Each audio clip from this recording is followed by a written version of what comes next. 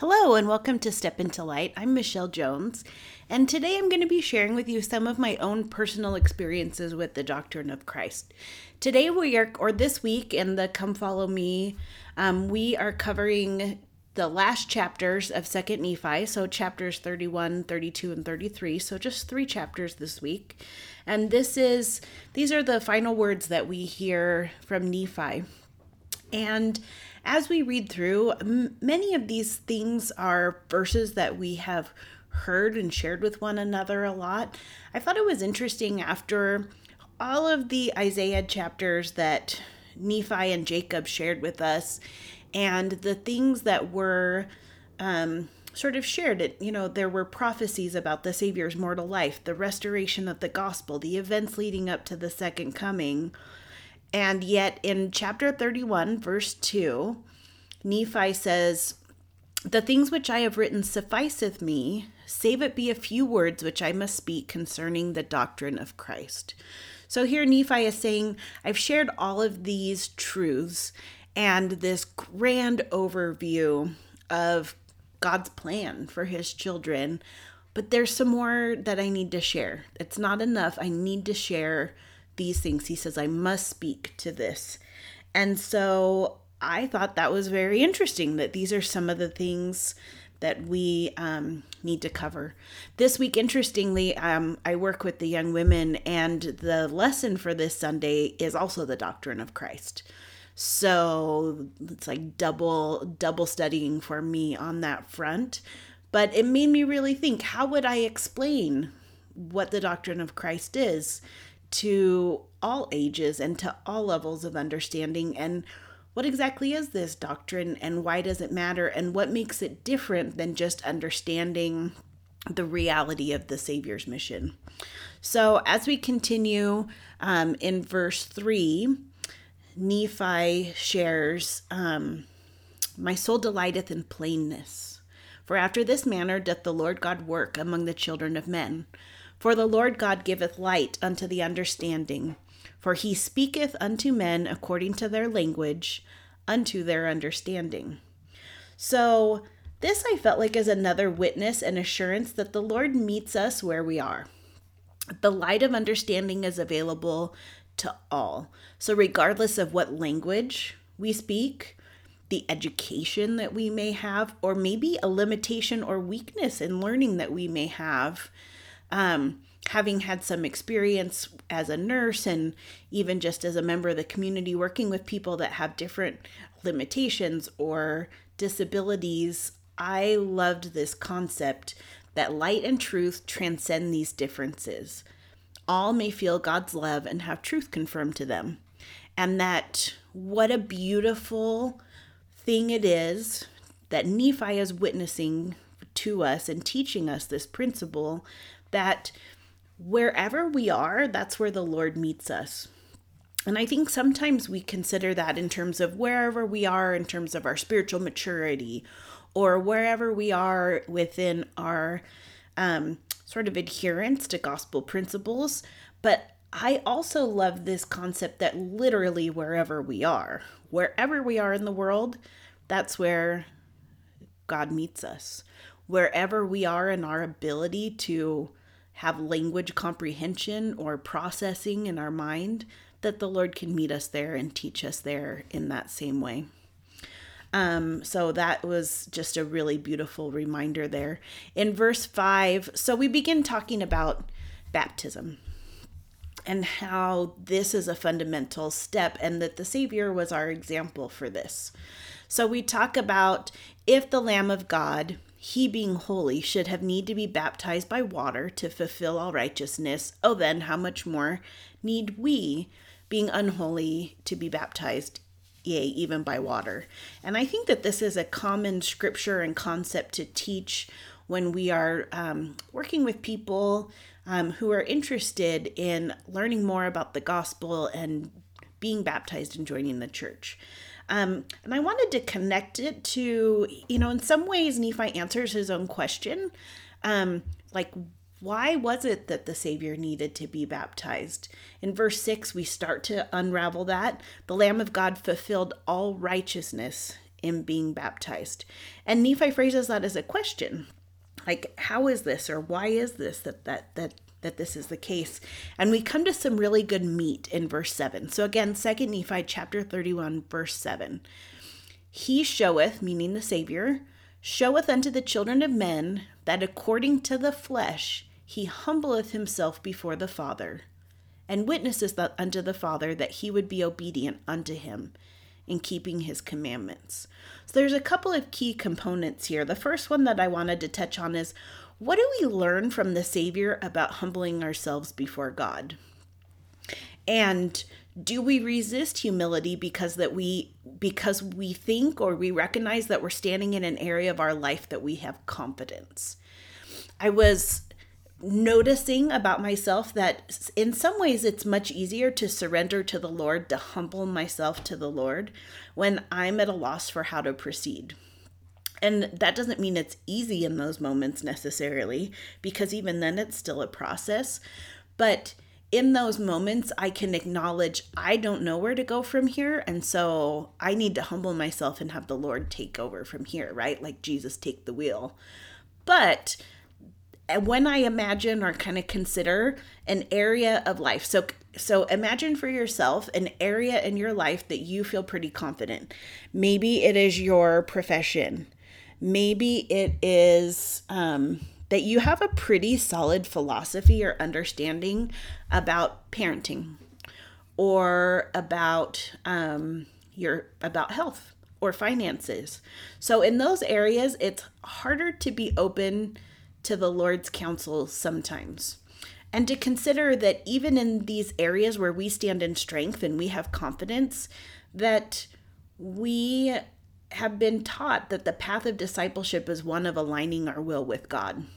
So it's worth considering at what point do we need to recognize that in some ways we're willing to be humble, and in other ways it never even, at least for me, and I don't think I'm the only one that this is true, but in some ways there are areas of my life where it never even occurs to me that I have an opportunity to humble myself before God and to walk the journey with him, even if it's an area where I already feel pretty comfortable and confident in this area of my life. So I'm good. I don't need it.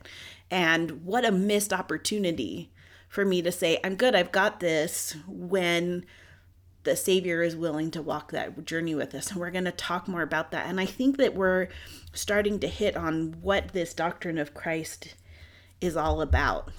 But here it is, beginning with this first step with the Savior showing us that he is humbling himself and being obedient. In verse 9, kind of playing still on this path, if we consider that baptism is the beginning of this path where we are on the covenant path to return back to Heavenly Father. So, and to step into that strength. In verse 9, we see, it showeth unto the children of men the straightness of the path and the narrowness of the gate by which they should enter. And, there's no secret entrance to the kingdom of God.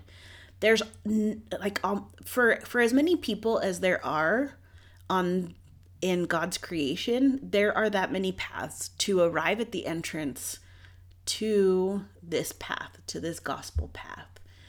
But you will never be forced to pass through that gate. Nephi is teaching us that we can clearly understand that there is a gate and that we must pass through it. And this gate for all of us includes baptism. So we're not going to find like the hidden back door where we find like a whole different way that we're going to get to God. And the Savior is showing us this directly by his example that is true.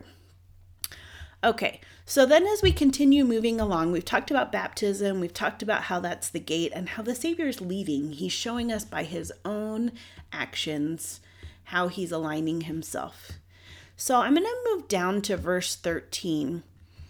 Nephi says, wherefore I know that if ye shall follow the Son with full purpose of heart, acting no hypocrisy and no deception before God, but with real intent, repenting of your sins, witnessing unto the Father that ye are willing to take upon you the name of Christ by baptism.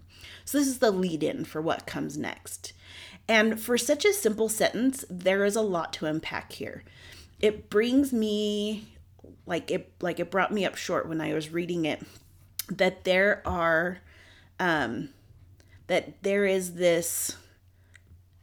there are steps in between baptism and having the fullness of the Holy Ghost with us.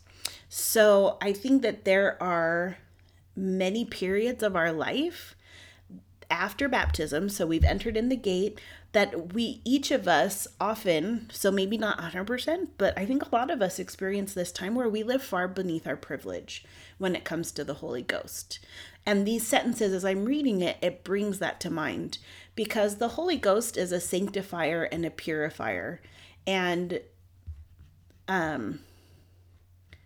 that it's clear that there are several requirements before we can have the blessings that follow. So we're going to talk about how we can come to connect this with the next promise that's coming. Because at the end of the verse we see, then cometh the baptism of fire and of the Holy Ghost, and then can ye speak with the tongue of angels. So because the Holy Ghost is this sanctifier and purifier, through immersion in the Spirit, the baptism of fire and immersion of the Spirit, we can become changed. Our carnal nature can be sanctified, line upon line, to refine us until our very nature becomes like our elder brother. So experiences that we must seek and make space for these immersive experiences. So in my experience, we really need to seek it out and make space for these immersive experiences. So this is a tremendous gift that we have available to us, this immersion in the Spirit that we can have on an ongoing basis that allows us to become refined. And this gift, in many times in our life, remains dormant. It's not something that we connect with, that we seek out in our life. So that's the first part, right? This baptism of fire. The second part is, then ye can speak with the tongue of angels. And we're going to learn more in the next chapter, so I'm going to sneak ahead for a second and say that to speak with the tongue of angels is to speak the words of Christ. So to speak and understand eternal truth. The mysteries of God, they are available to his children. We are his heirs. He is willing to teach us what he knows. Imagine that.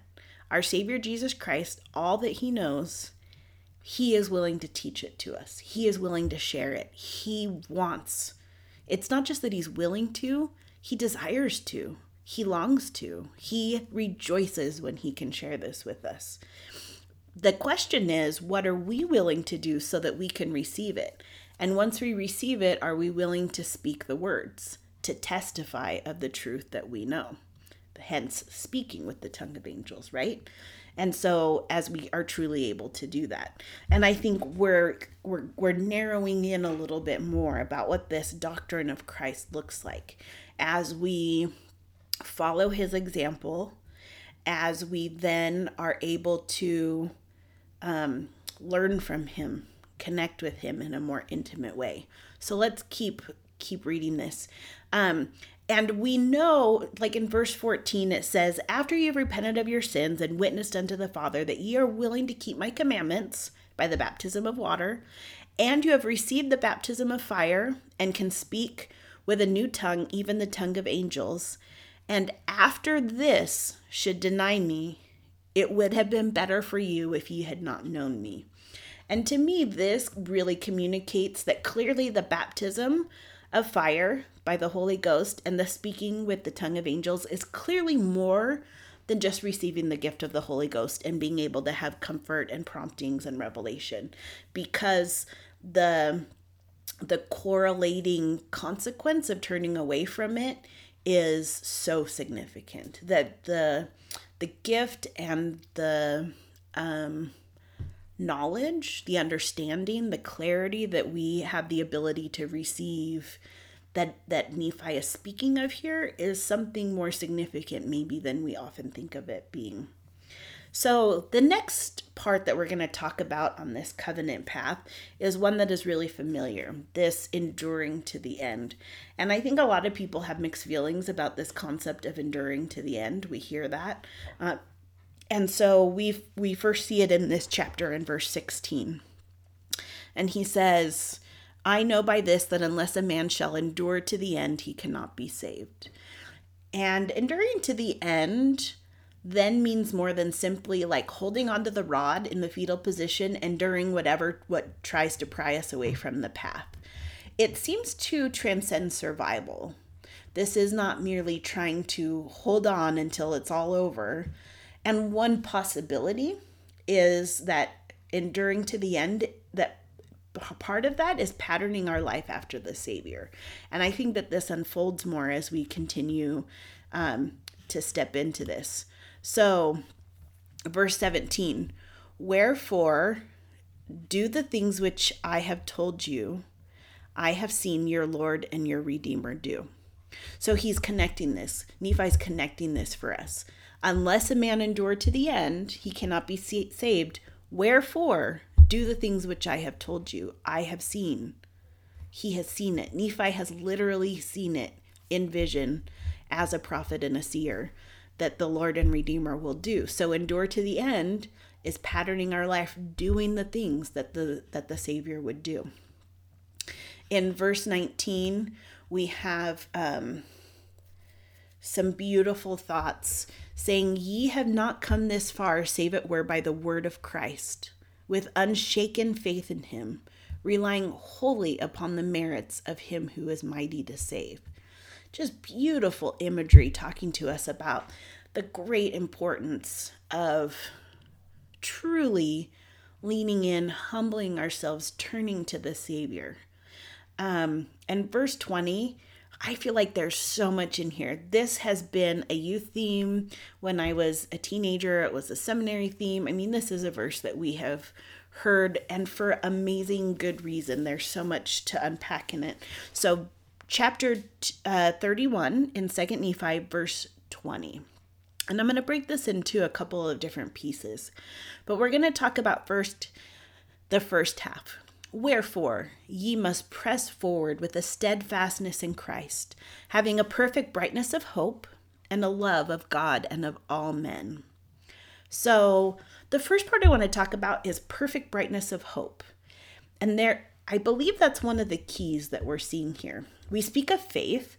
That's a word that we are becoming increasingly more comfortable talking about. We have faith, of course, in our Savior Jesus Christ.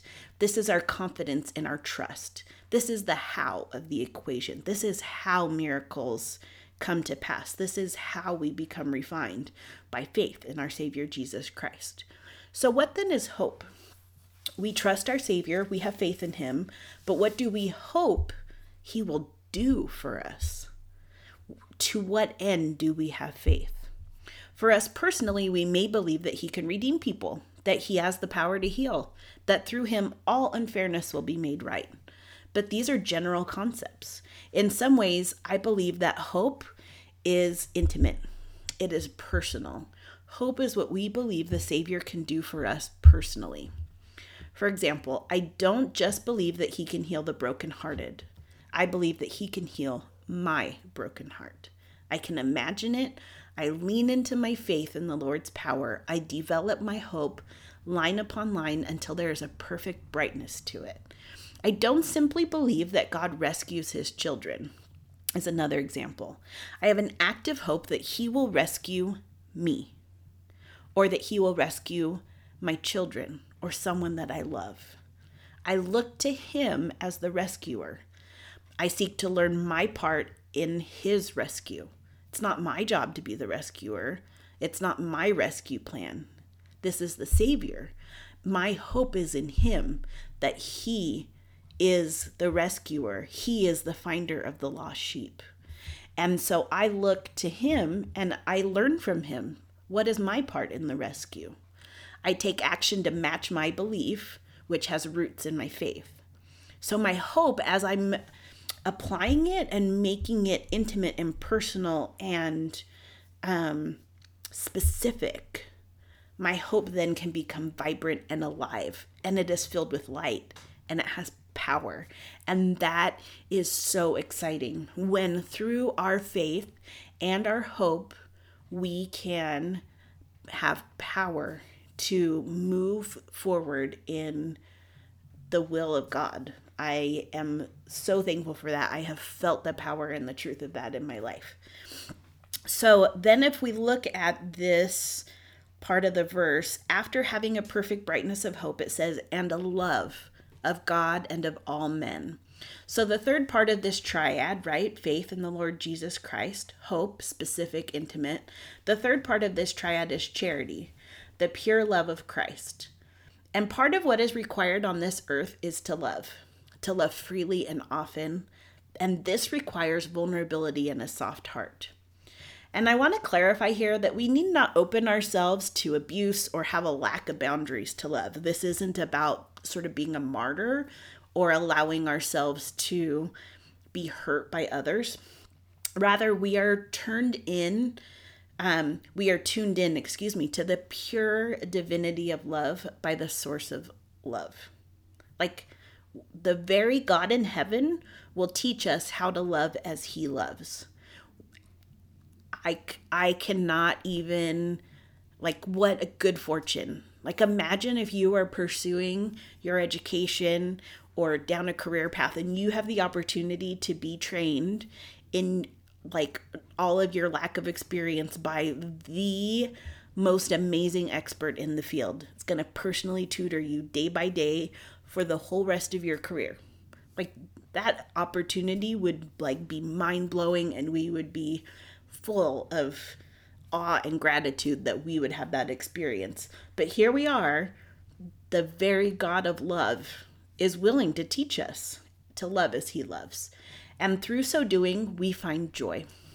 I have had this experience that joy and love, they almost can define one another. They are intertwined, they are connected, and if we desire joy, then we must be willing to love. And I remember once I was praying, we hear a lot in the scriptures a fullness of joy. And for some reason, this was a little bit stressful for me. What does that look like? What will that feel like? Obviously, I have lots of questions. I want to understand this better. And I'd been praying and pondering about this for some time. Now, I was in an environment where I just had this opportunity to give and serve and love in a concentrated way. And I was filled. I just had this experience where the Lord allowed me to see what it would feel like.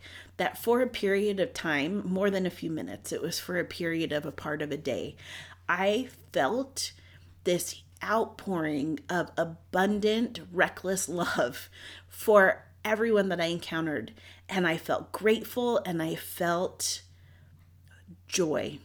And I remember the Spirit whispering to me, because I just kept thinking, I just love this. Oh, I'm so thankful to be here. I love that you're here. I love that we're having this time to connect. I love that I'm in your life. I just felt this love. And the Spirit taught me that that is joy. And so those are connected for us. And interestingly, this may involve looking within to find the roadblocks to love. And even here, he will obviously teach us and tutor us when we have an open, soft, loving heart and we're in an environment where we can love and we just want to learn how to love as he loves. Yes, amen. We will learn that. But even in those moments that it's hard to love, or maybe we can't see a path for love, that the Savior can lovingly tutor us. He can reveal to us ways of thinking and ways of beholding others that will transform us. And through the infinite capacity of the atonement, will open a pathway for us to feel love. And that there is a power in that, and it's part of what we are here to do. Okay, so we've been talking about these really important things that Nephi wanted to teach us about the doctrine of Christ. The importance of baptism being the key, that's the gate where we need to enter through. And the humility, following our Savior's example. We are not asked to do this blindly. The Savior went before us and showed us the way. Although interestingly here for these Nephites, he physically hadn't done this yet, but he was able to reveal it to his prophets who could then share it with their people. And then we speak of this focus that we can have, the gifts and the connection that we can have through the baptism of fire, the refinement that comes there, and being able to speak with the tongue of angels. And now we've just added to that this concept of a perfect brightness of hope, developing that intimacy, bringing this general understanding and this general belief of the atonement, of the power and light and love of the Savior, and like bringing that within us and integrating that into our life and developing that love of God and of all men. Okay, so then at the end of verse 20, wherefore, if ye shall press forward, feasting upon the words of Christ. So when I think of this, what are the words of Christ? And the most quick answer that we have is completely accurate. The scriptures, what we are reading here, these chapters in the Book of Mormon, the New Testament, the Old Testament, the scriptures that we see, but also the words of the prophets. And really that's what the scriptures are, is the words of the prophets, but also our modern day prophets. Is there more? Are there other words of Christ that we can feast upon? Can we get individualized tutoring? I think yes. Personal revelation and divine communication and instruction, this is part of our inheritance. We are children of God, and we, as his heirs, have the opportunity to be taught the words of Christ in a way that meets us as we are, as we talked about before, and is customized, and we can learn how it applies to our individual and specific situations. So we're going to finish off chapter 31 here, and in verse 21 we read, "Now behold, this is the doctrine of Christ." And the doctrine of Christ, as it's laid out here, is really quite stunning in its simplicity. The remarkable thing is that it's also infinite in its capacity to expand us and to purify us. It is the way that has been prepared to enable us to transcend our individual, our mortal weakness, and step into the expansiveness of our eternal realm.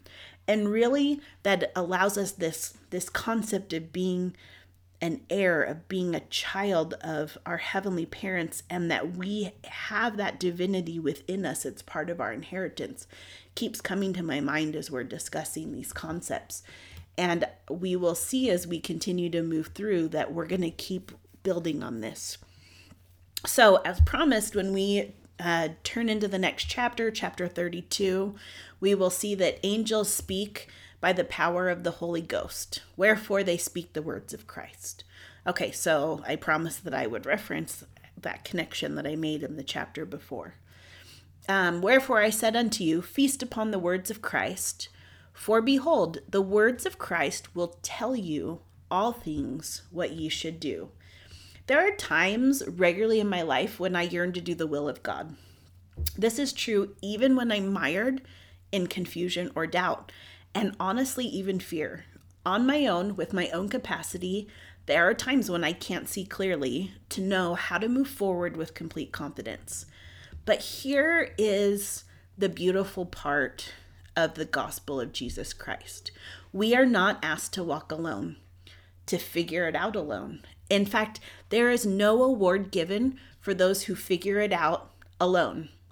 It's not a competition. We don't lose points. We, in fact, quite the opposite is true. We have been given the ultimate teammate. So truly, the words of Christ will tell us all things we should do. All things. In all moments. Even in our confusion. Even when we have doubt. Even when we are drowning in a bucket full of fear. The challenge seems to be accepting that we need him Jesus Christ, our perfect teammate. We are not meant to use him as a last resort.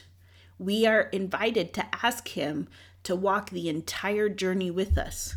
And maybe walking a journey, it seems almost too mild for what we're being asked to do here. We are in this ultimate adventure race or something, and that we have been invited. We have permission to invite him to be part of the entire experience with us, not just the really horrible moments when we get stuck and we need to call a friend. No, the entire experience. So then the other part of the challenge, if we want the words of Christ to tell us all things that we should do, we have to learn how to communicate with him. And this is something that President Nelson has recently spoken to us about, that he wants us to learn how the Lord speaks to us and to find time and space to hear him. And I was thinking about this, that, we need to learn to tune into the frequency of his voice and to learn to listen for him and to recognize and understand him when he speaks to us. Like any new talent or skill, we have to practice to refine our ability to discern the words of Christ. So I really loved how that connected with what President Nelson has been teaching us, and that is part of our Come Follow Me reading this week. Okay, so then Nephi says, "Wherefore now after I've spoken these words, if ye cannot understand them, it will be because ye ask not." This can be hard to hear when we petition the Lord again and again and seem to not receive answers. And I've been there. I've been in those moments, not even moments. Moments doesn't even, that makes it seem like it's maybe, a few minutes of time. These moments can be hours, days, weeks of pleading and seeking, and maybe for some people even months and years of seeking and petitioning the Lord. Lately, through some experiences that I've had with the Savior, I have felt like when it seems as though when I'm petitioning and I am not getting answers to the questions that I'm asking, I seem to be getting redirected to ask different questions. And of course, there's so many reasons. And because we don't, like this is complicated and it's nuanced, and just because we don't receive an answer doesn't mean that we're doing something wrong.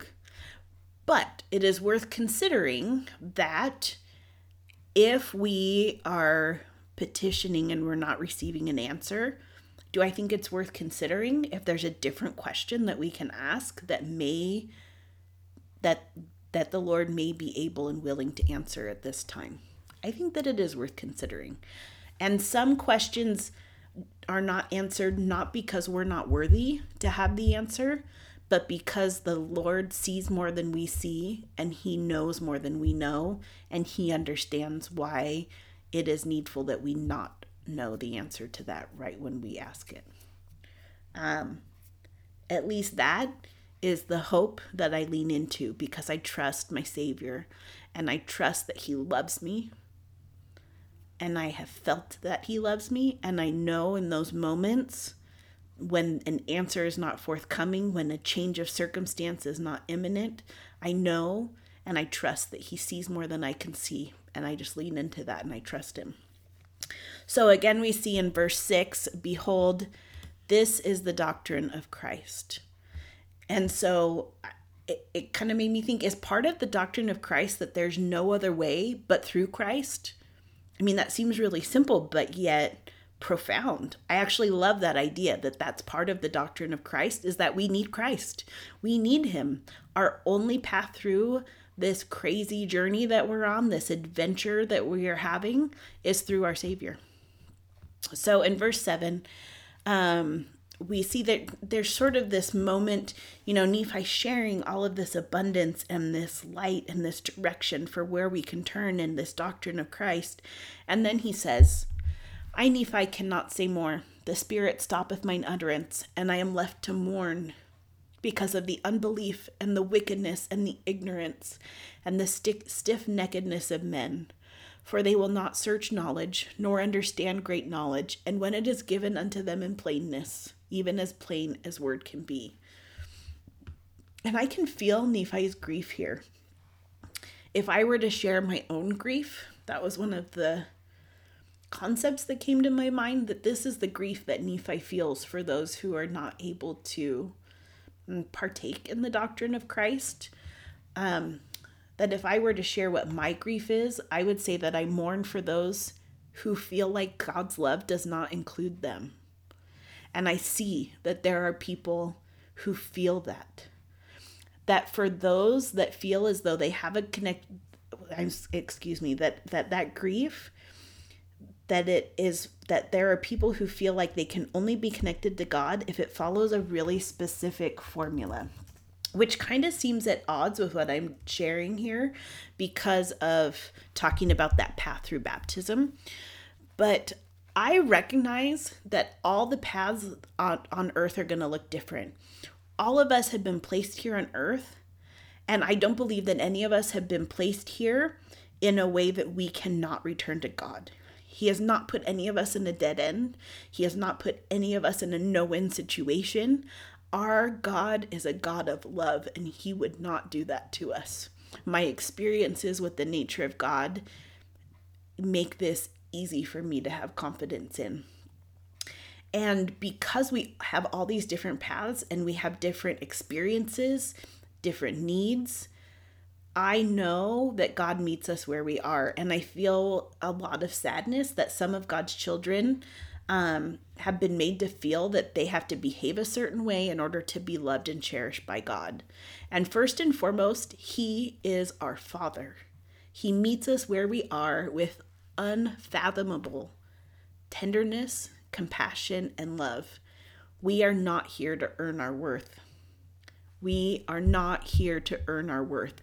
We inherited our worth from our godly parents. And nothing, no choice that we make, nothing can separate that from us. Nothing can separate us from our worth and from the love that God has from us. And so if that's to share some of my own grief and sadness, I'll also share my hope. I hope that as a body of Christ, we can do better and rise above the tendency to want to quickly sort people according to what we can see and what we can observe. This is not the way. I feel so clearly, brothers and sisters, that this is not the way that Christ modeled for us how to respond. And that if there is anything, any way, any part we can play in reassuring our brothers and sisters wherever they are, that they are loved by God and that love cannot be taken away, I think that it is our privilege to step up and to do so. So there you go. That is my Nephite moment and being able to share some of my observations on that. And I can feel for Nephi, he feels and he sees these things of Christ, and then he sees people that are separated from Christ, and the grief that he feels is real. Okay, and then we head to the end. We speak about praying. Nephi shares in verse 9, the last verse of this chapter, "Ye must pray always and not faint, that ye must not perform anything unto the Lord, save in the first place ye shall pray unto the Father in the name of Christ, that he will consecrate thy performance unto thee, and that thy performance may be for the welfare of our soul." Okay, so just a little thought here. I think it's interesting that we are instructed to pray before we take on an experience or a choice or assignment. I think that part's really familiar to us. In fact, before I started recording this podcast, I prayed. Before I started studying my scriptures in preparation for the podcast, I prayed to the Lord to be able to do that. But the promise is not that everything will be wildly successful, profitable, or noteworthy. That is not the promise that Nephi is teaching us here. But I think a lot of us maybe hope that that is what the promise will be. But the actual promise, he says, that he will consecrate thy performance unto thee, that thy performance may be for the welfare of thy soul. So the promise is that our efforts will refine us and benefit our eternal goal, which is to become more like our Savior. So I thought that that was worth sort of emphasizing, if you will. So we're here in this very last chapter of 2nd Nephi, so chapter 33. And we're talking here again about prayers and consecration in verse 4. And I think because this came up again, it really stood out to me. Nephi says, I know that the Lord God will consecrate my prayers. And he's saying here for the gain of my people. So consecrate. My word nerd came out, consecrate, to dedicate, to set apart, to make sacred. And I just felt to share my testimony here that I do believe that prayer makes a difference. I do believe that God consecrates our prayers and can magnify the power in our prayers to bring about miracles. I have had periods in my life, and I think I've shared this before in a previous episode, but it maybe not in this specific way. I have felt a difference in my life when I am aware that people are actively praying for me. And I'm going to share this little bit of an experience and invite you to embrace it if there is a moment in your life when this comes to mind, to really embrace that we have a body of Christ that will surround us and bring their faith and add it to our faith through prayer, and that the Lord God will consecrate that to our benefit and to our gain. I was in a period of struggle, and in a particular moment I was in some depths of fear, and there was submissive darkness. I knew that I was anchored to the Savior, I knew that, and yet still I could feel that welling up within me and almost to the point of overwhelm, right? And so I reached out, and I had this kind of list of people that I recruited to be part of my faith. And not that I had faith in them, but they were people that I reached out to. And how did I select these people? Because I knew them to be people of faith. I knew that they knew how to pray and that they knew how to call down God's blessings on behalf of others. And so in these moments when I would be approaching overwhelm, I would send out a text, because I really wasn't capable of probably having really coherent conversation at that point. So I'd send out a text to this small group of people, and I would be specific. I'm struggling. Here's the specific way that I'm struggling. Will you please pray on my behalf? Will you please add your faith to mine so that I can receive the strength that I need now? And I felt the difference because I knew, it was very specific, because I had specifically asked people to pray for me in that moment. And as they would respond and say, yes, I'm praying now, I had beautiful friends who would say, I'm getting onto my knees now to pray for you. And I felt the difference. I testified to you that I was able to feel a tangible comfort and a calm to replace my fear, and it would come to my very being. And so when Nephi says, I know that the Lord God will consecrate my prayers, that is real. And I try very hard. It was such a powerful experience for me to be on the receiving end of that prayer.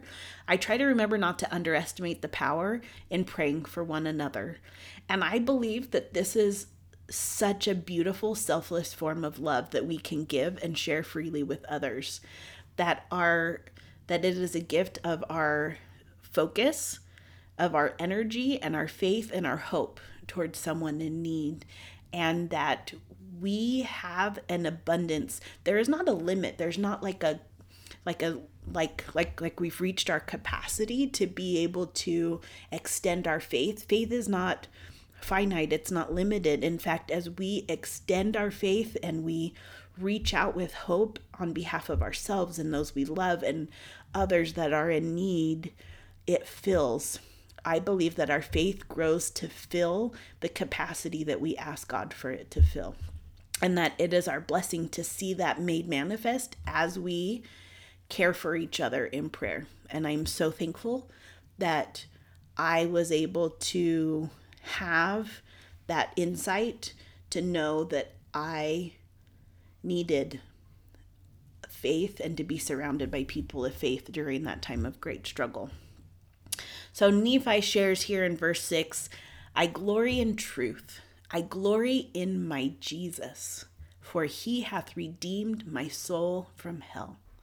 And that is probably like the best verse in all of this. I love the way he says it. I love the intimacy and how he shares it. Not just I glory in the Savior Jesus Christ. No, I glory in my Jesus. And here's that intimacy, right? That hope that we talked about before. For he hath redeemed my soul from hell. And we're going to close here in verse 10, although there's a few more verses after this. But he says, and if ye shall believe in Christ, ye will believe in these words. For they are the words of Christ. And he hath given them unto me. And they teach all men that they should do good. And this is Nephi sharing with you that these words that he's sharing, they're not just these ideas that he was taught, but that Christ gave these words to him that he could then teach us and bring us along on our journey. So I am so thankful for this opportunity that I've had to really consider and have a heart full of gratitude for the many, many ways that God has provided for us to have an intimate connection with him and with his son, and that we have the best teammate ever in our brother Jesus Christ. And it is something that I am striving to embrace in my everyday life and not just save it in case of emergency. So that is going to close us out this week. We will join you next week as we start into the book of Jacob. Again, you can find me on Instagram at Step Into Light Podcast, or my personal account, Michelle's Muse. Or you can find me on my website, www.jonesharbor.com. And I hope you all have a great week, considering how the doctrine of Christ fits in with your life. Thank you.